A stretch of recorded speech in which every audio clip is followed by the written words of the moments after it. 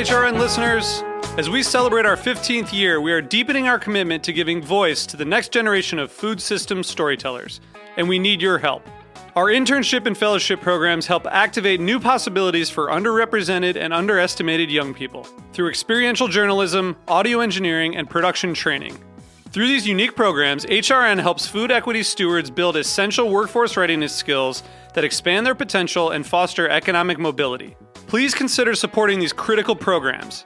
And with a minimum donation, you can be entered to win a dinner for two at an amazing restaurant in one of 8 cities and tickets to a concert at a great venue in one of those cities. We have incredible partners across the country who have donated, as they also share our passion for helping to educate the next generation of food systems storytellers.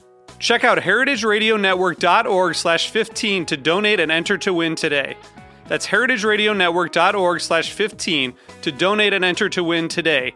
And make sure you donate before March 31st. Thank you.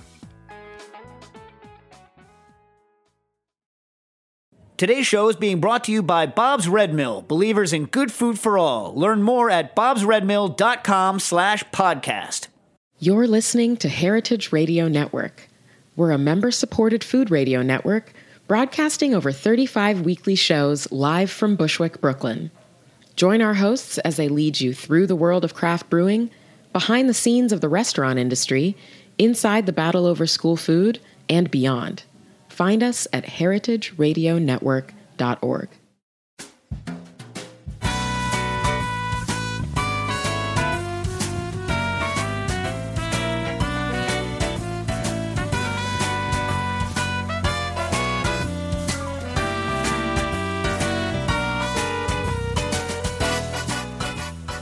Welcome to Inside Julia's Kitchen, the podcast of the Julia Child Foundation for Gastronomy and the Culinary Arts. I'm your host, Todd Shulkin, the Foundation's Executive Director. This show takes you inside the Foundation's world to meet the talented people who we have the great fortune of learning from on a regular basis. On today's show, we welcome Alex Prud'homme and Katie Pratt, co-authors of France as a Feast, the photographic journey of Paul and Julia Child, the first ever published collection, Paul Child's Photographs. In today's episode, we'll learn more about the man behind the woman, what recognition of Paul's artistic merits would have meant to Julia, and we'll also hear Alex and Katie's own Julia moments. Stay tuned to learn what is a Julia moment.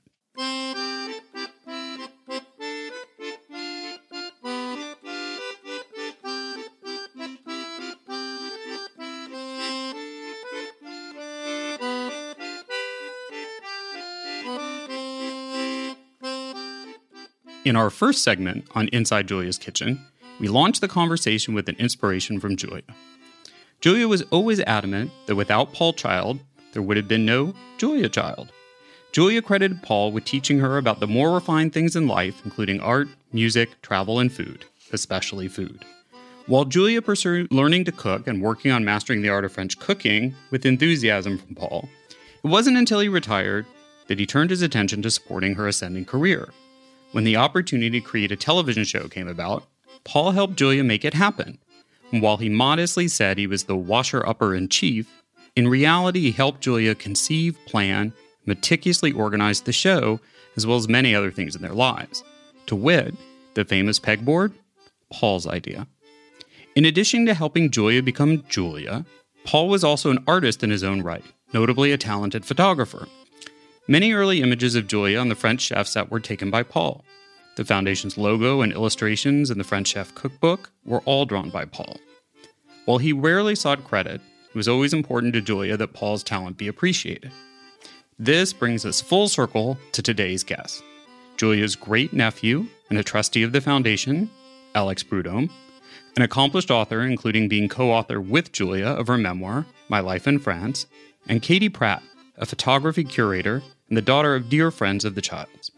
Katie and Alex are going to tell us all about how this book, France as a Feast, of which Julia would be immensely proud, came together.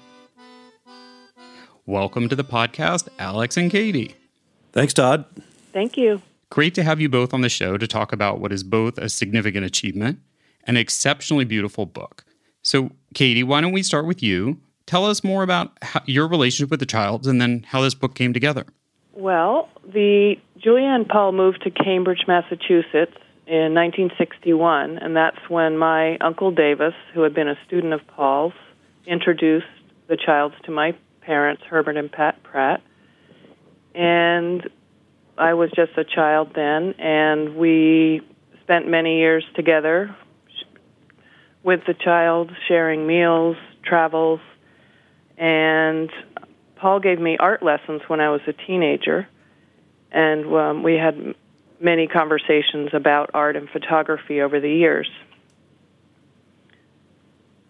And then after Paul died, I talked to Julia. I suggested to Julia that I do a book on Paul's photographs, and she immediately said yes and thought it was a wonderful idea. So I've been working on the project since then. And Alex and I teamed up 3 years ago to do Francis a Feast.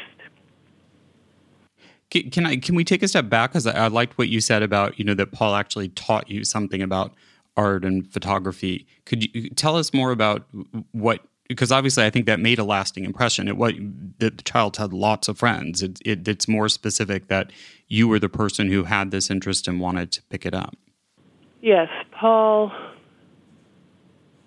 Well, I felt that Paul and I had, we had a shared interest in art, and he was a natural teacher. He taught me art and inspired me to pursue a career in art and photography and curating. And it was very important to me after he died to pay tribute to him and share with the world how talented he was, because he did not toot his own horn. He was not likely to do a book on his own photography, so I wanted to do that for him. And do you think that's because he was modest? Do you think it was because he considered his art a hobby? Or is that a really difficult question to answer for him? I feel that he was somewhat modest about his work. I mean, his work was published in sub-publications. He was in some photography shows. He has 6 of his photographs are actually in the permanent collection of the New York MoMA, selected by Steichen. But I think he was busy in the second part of his life. He was so busy helping Julia with his career that the idea of promoting his own work, he didn't have time, for one thing. But he did continue to make it. Do you think for him the making of the art and the taking of the photographs was much more of what mattered to him than recognition? Yes. He was more interested in the process and creating and improving on his own work than being a commercially successful artist. Because certainly we have him to thank that he chronicled a huge amount of their life, both before Julia was Julia and later afterwards. So even as busy as they were, it's not like he put down his camera or his paintbrush and did nothing for 40 years. No, he was incredibly busy with his career and then Julia's career. So he managed to always do his artwork in between and on after hours. He was always being a creative person. And is that what part of inspired you both to go into art and also to want to make this book? Absolutely, yes. He inspired me in many ways to pursue a life of being a creative person and not doing a 9-to-5 corporate job, but to pursue my interests in art and language and travel. So maybe we'll just pivot a second to the book specifically, since many people might not have actually seen it or looked at it. It's truly a stunning book. So tell us more about the book itself and the components of it and how that came together. The book is, it focuses on the years of 1948 to 1954, so it's a visual sequel to Julia's book, My Life in France, that Alex co-authored with Julia. So it focuses on the street scenes of Paris, the fishermen, the buildings of post-war Europe and Paris, many images of the countryside and Marseille, but a lot of street photography and some more formal photography and experimental imagery as well.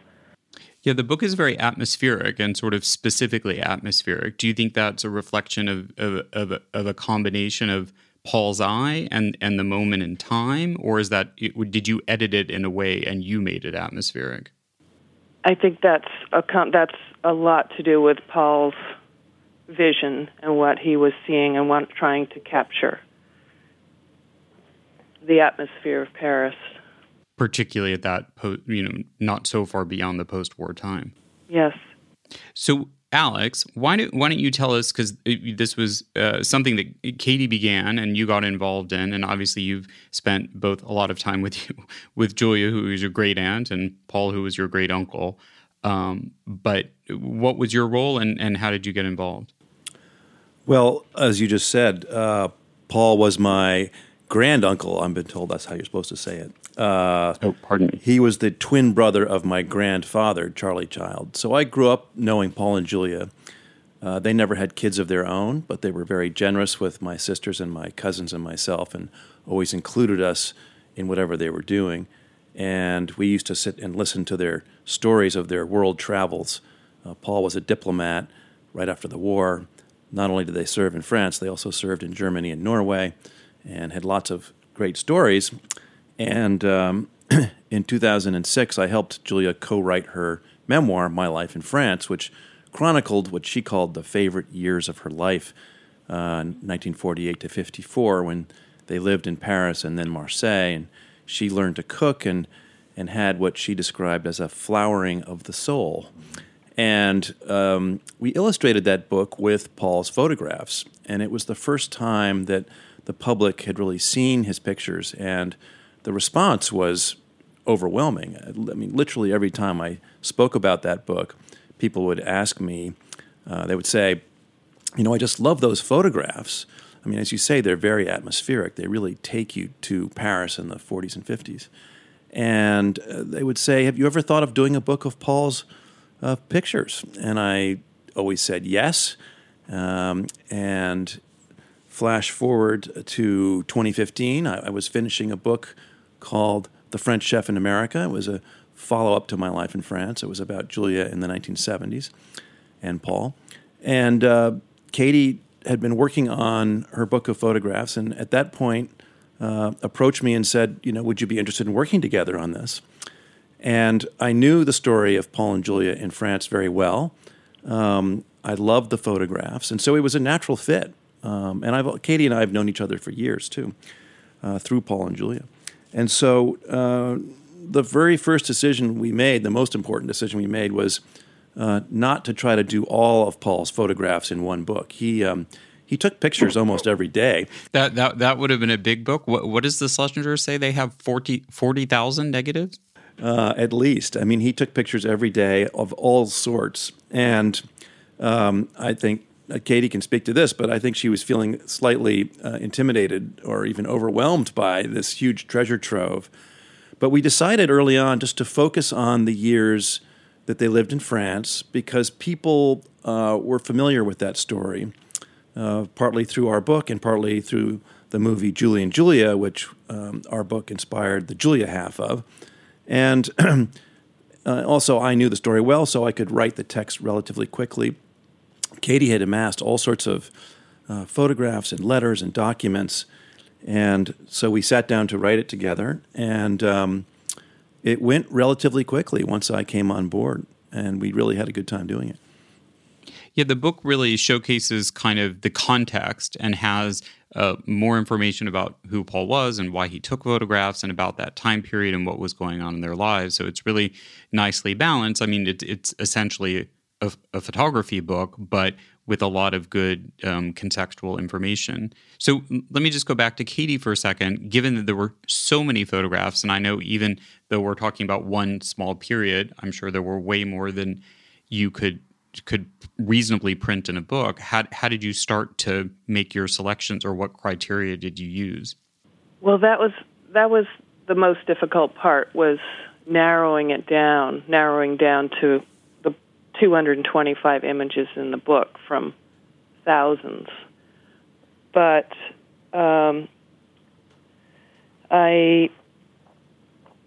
it helped to have the story that Alex and I were working with to balance the photographs with. So I was... And did you tend to pick your ones that had always been your favorites, or did you pick ones where you felt there was something symbolic of the moment and the period, or it's kind of a mix of both? Well, I did have my favorites, because originally my book idea was to be more of a coffee table book, an art photography book. So I had a group of photographs, a core group of photographs that I absolutely had to have. And then when we incorporated the story on Paul, there were many images that served as wonderful illustrations of the story as well. So it was a combination of the, must-have blockbuster art photographs combined with the illustrations. I'm realizing we're on radio/podcast. It might be helpful for those who haven't had a chance or aren't sitting in front of a device to Google the book.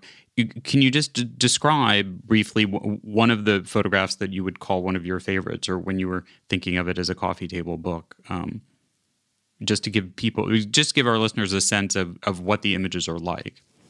Yes, well, we have a lot of images of Paris rivers, for example, and fishermen on the Seine, and Montmartre in the mist.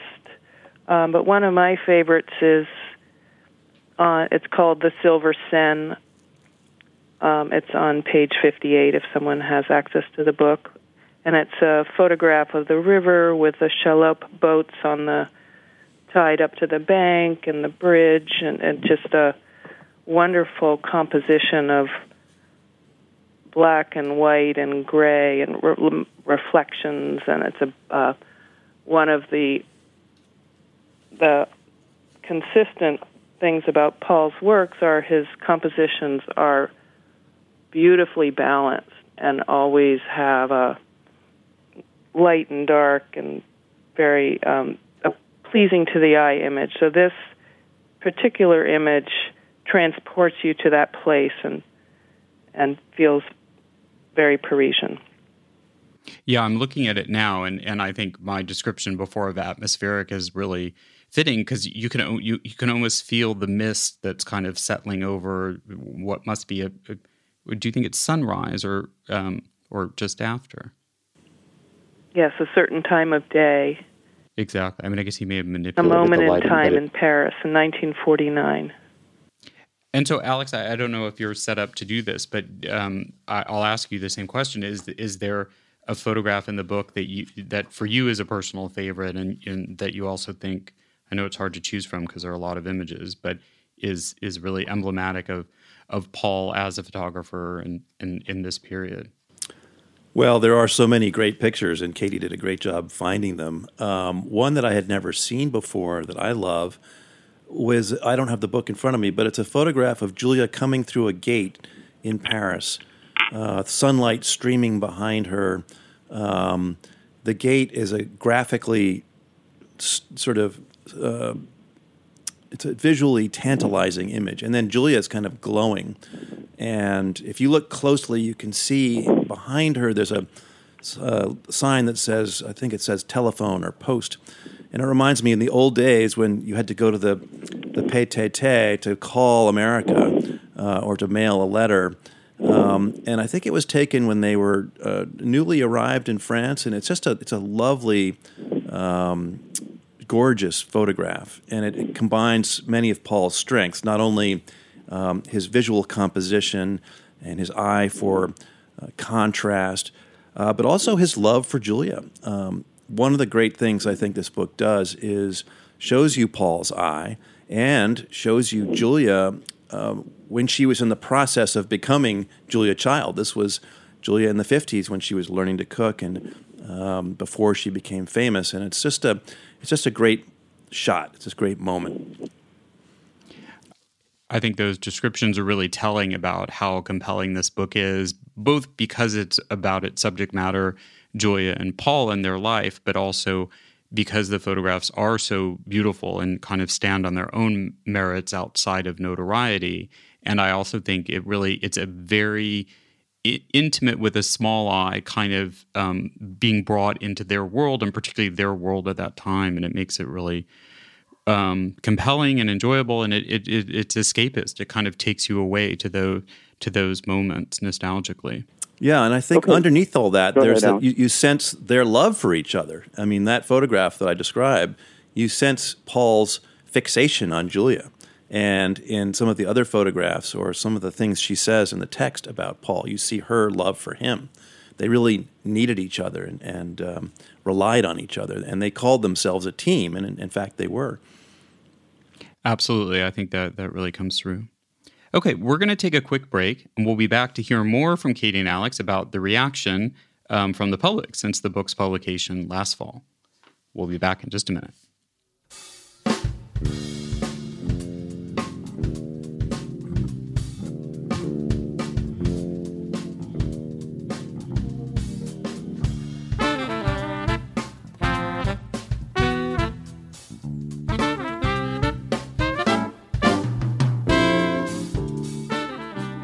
Bob's Red Mill has been milling whole grain since 1978. One of the nice things about Bob's Red Mill is it's the only that I know of national supplier that's easily available for lots of interesting, hard-to-get grains and other seed products. So, before Bob's Red Mill became widely available, you couldn't go get something like quinoa very easily, or you couldn't go get spelt easily in small quantities. But now you go to any one of the huge number of stores that carry Bob's Red Mill, and you can get smaller amounts of these really interesting, fun things to play with. Learn more at bobsredmill.com/podcast.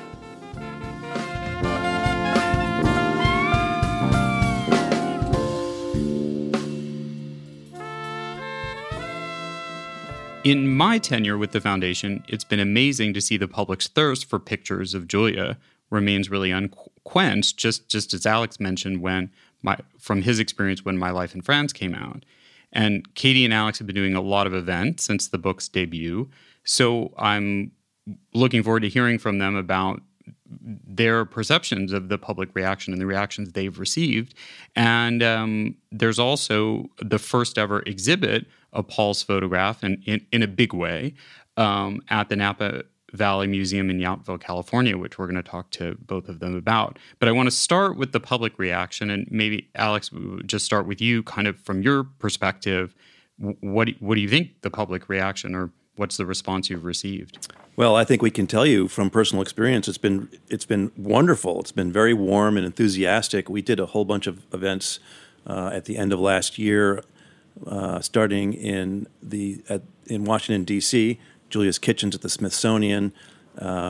We did a bunch of events there and then worked our way across the country.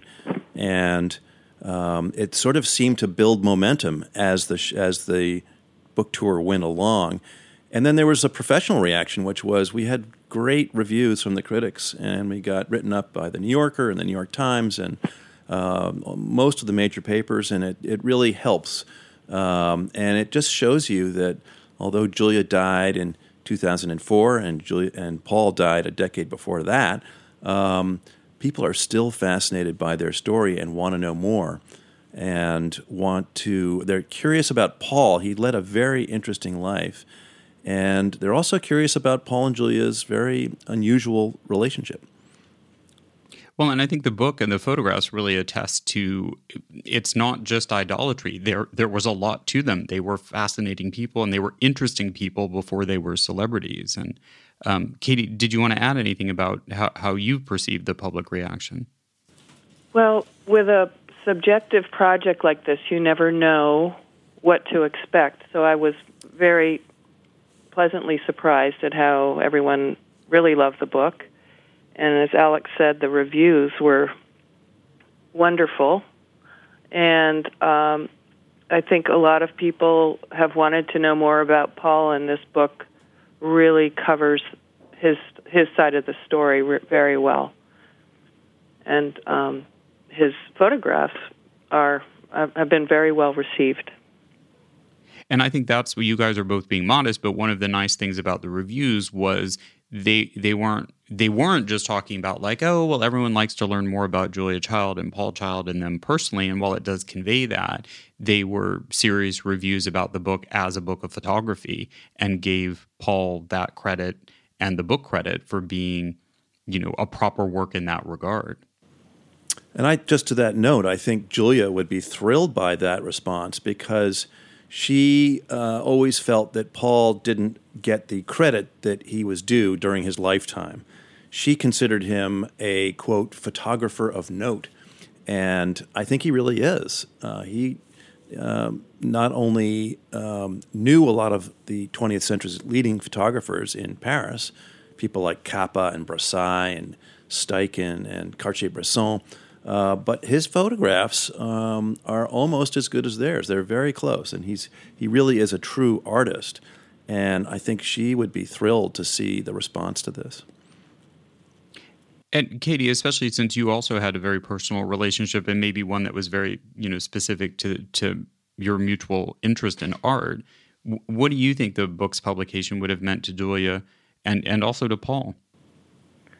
Well, I think Julia would have been very pleased and thrilled. She wanted this book to happen. And I know Paul would also be beyond ecstatic to see Quietly. his work displayed in such a wonderful way and with such attention and respect for his work as a photographer and a visual person. And do you think they would have been surprised at how much appreciation there had been? Do you think it would have been unexpected or just hoped for? Or surprised at the positive reaction? Well, that it's this strong and that it's beyond just who they are. I think they would be very happy. They probably would be surprised and very happy. Yes. I think that too. I think it's been wonderful to see this come to fruition and everyone's looked forward to it and knowing that it's something that really mattered to Julia. It's just wonderful that you and Alex could collaborate and make it happen in such a, to Julia's high standards, if you will. I want to flip because there's another quite special component to the publication of this book, as it's already starting to spawn, hopefully, future things about Paul's photography and other avenues of exploration about their lives and their artistic talents. So, Katie, you've been the curator behind an exhibit of Paul's photographs in Napa. Could you tell us about, how the book was sort of adapted for this exhibit and your approach, and also, excitingly, the exhibit has been extended until the end of May 20th to be specific, and what could visitors expect to see if they go to the Napa Valley Museum? Yes, well, the exhibit is, as you said, is an extension of the book, and it contains at least 70 of Paul's photographs and a number of oversized, wall-sized panels of Paul's works to create a real atmosphere and an experience that the visitor can walk through and feel that, be transported to the place and to experience what Paul and Julia were experiencing. And are all the photographs, I haven't yet had a chance to go to the exhibit, are all the photographs images that are in the book, or are there ones that are on exhibit that are not in the book? Most of them, or many of them, are in the book because I was working with already prepared digital files that were in the book, but some of them were not included in the book.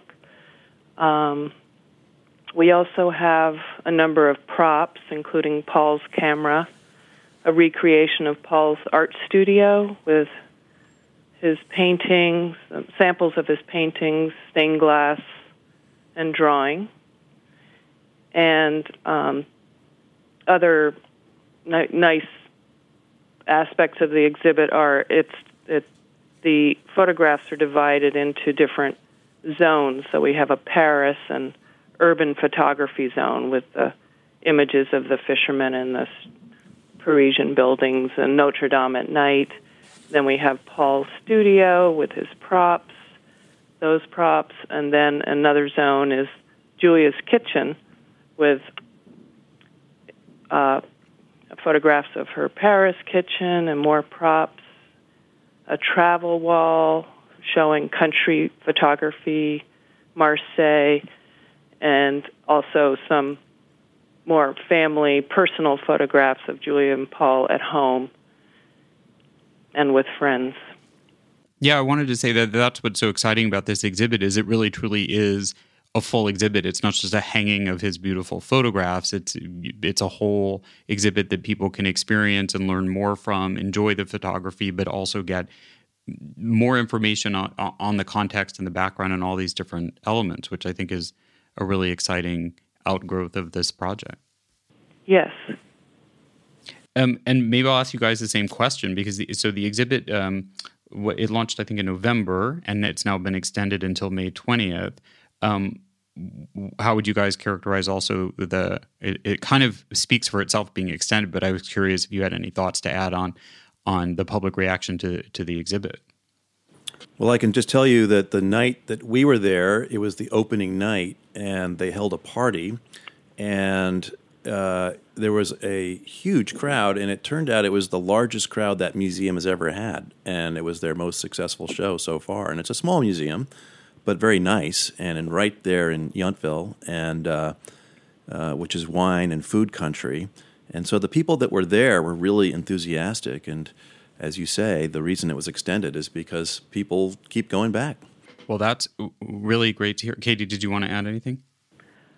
Well, I'm thrilled that it's been extended, and the other part of the exhibit that I didn't mention is that there's a wonderful audio tour which has interviews with chefs who knew Julia as well as Alex.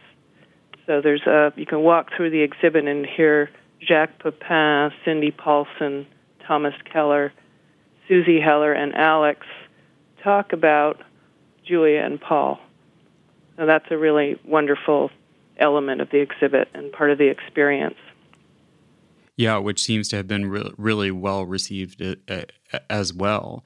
And I think there's not details yet, but the hope is and the aspiration for those who may not be able to get to the Napa Valley before May 20th is that they are going to try to create a traveling exhibition and we don't know the scope of the tour, but that will hopefully happen. So if you can't make it, hopefully the exhibit, since so much time and effort and careful planning and vision has gone into it, will continue beyond the 20th of May as well.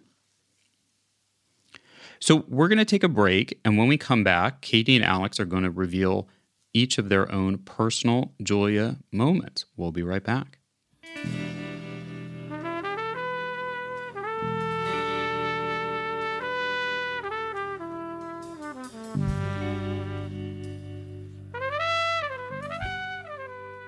Hey, like what you hear? Heritage Radio Network has plenty more. With fresh programming every week, we've got something for everyone. Trying to start your own food business? Concerned about where your food comes from? Looking for the best wine or beer to bring to a party? Find our shows on iTunes or Stitcher, or head to heritageradionetwork.org to listen live and subscribe to our newsletter.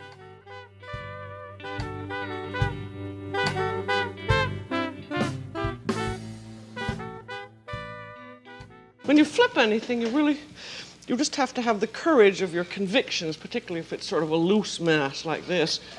Well, that didn't go very well. See, when I flipped it, I didn't have the courage to do it the way I should have. But you can always pick it up, and if you're alone in the kitchen, who is going to see? From Julia's immortal words, we segue into our last segment, which we call the Julia Moment. Here is when we ask our guests to share their favorite Julia memory moment or how she's inspired them in their career. And I'm particularly excited because Katie and Alex had lots of Julia moments in their lives to hear what they picked. So why don't we start with Katie? What's your Julia moment you wanted to share? My Julia moment is when I visited Julia and Paul in France. I would go to the farmer's market with Julia in Grasse, France, which is the town near their house. And Julia would stop and talk with all the farmers and vendors. It was a very lively and fun experience. And she would look around and buy the freshest ingredients and take it home for lunch and dinner. And she especially loved buying whole-cooked beets, which she would use to prepare a salad of sliced beets, chopped egg, chives, and vinaigrette dressing. And that's your both a precious memory and a favorite dish? That's one of my many wonderful memories. Great. Yes. And Alex, what's your Julia moment? Well, mine is somewhat related to that one. I actually have two quick ones. The first is that Julia was genuinely curious about the world around her and the people that she met.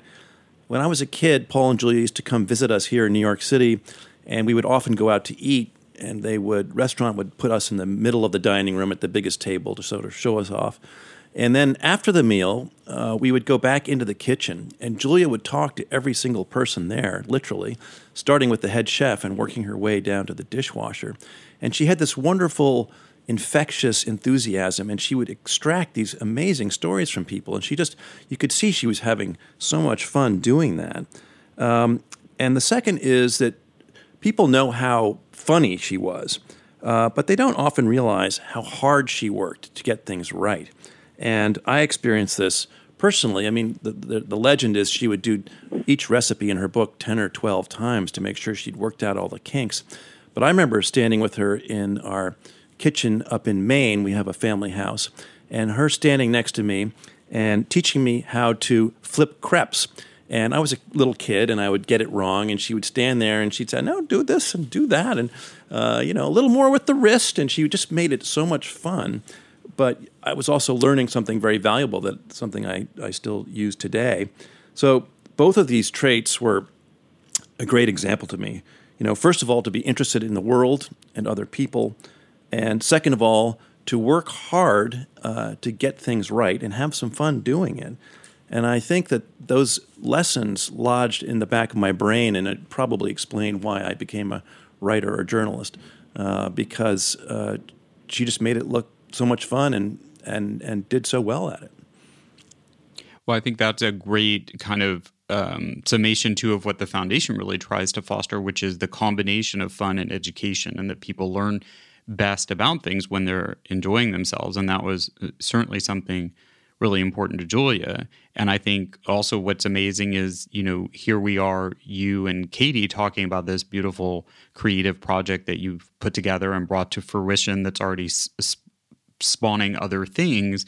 And it's very much a culmination of Julia and Paul's personal influence on your lives as individuals, which must be a very gratifying moment, especially knowing that I think it goes without saying Julia and Paul would be immensely proud of what you both have accomplished. Absolutely. It's been a group effort, and it's been really fun. Yes, I'm glad we've accomplished the book and the exhibit. It feels good, and we're looking forward to more. Well, and I think everyone else is. So on that note, thanks for listening. Let us know what you think about today's show. You can reach us via email or even send us a voice memo to contact@juliachildfoundation.org. Please like us on Facebook, search @JuliaChild. You can follow the foundation on Twitter @JuliaChildJCF, and I'm @TSchulkin, TSCHULKIN. To order your copy of Katie and Alex's book, I have to say it makes a terrific gift for a Julia fan or a Francophile or a photography lover. Search online for France is a Feast, The Photographic Journey of Paul and Julia Child, published by Thames and Hudson, or ask for it at your local bookseller. And for a sneak peek at Paul Child's photos from the book, we're posting a few on the Foundation's Instagram feed, along with the Foundation's logo, which was also designed by Paul. You can go to Instagram and search Julia Child Foundation, all one word. To learn more about the France is a Feast, The Photographic Journey of Paul and Julia Child exhibit, go to napavalleymuseum.org and click on the photo of Julia. You can follow Alex Prud'homme on Twitter. His handle is @APFrenchChef, and learn more about his work on alexprudhomme.com. And Prud'homme is Prud'homme, @HOMME, but there's no apostrophe in his URL because you can't do that. Thanks to WGBH for the Julia Child audio clip from The French Chef. Our theme song is New French Horn by Novi Valtorni. If you like what you've been hearing, please subscribe. If you like the podcast, please give us a review. That really helps new listeners discover the show. We look forward to bringing you back into the Foundation world next time on Inside Julia's Kitchen.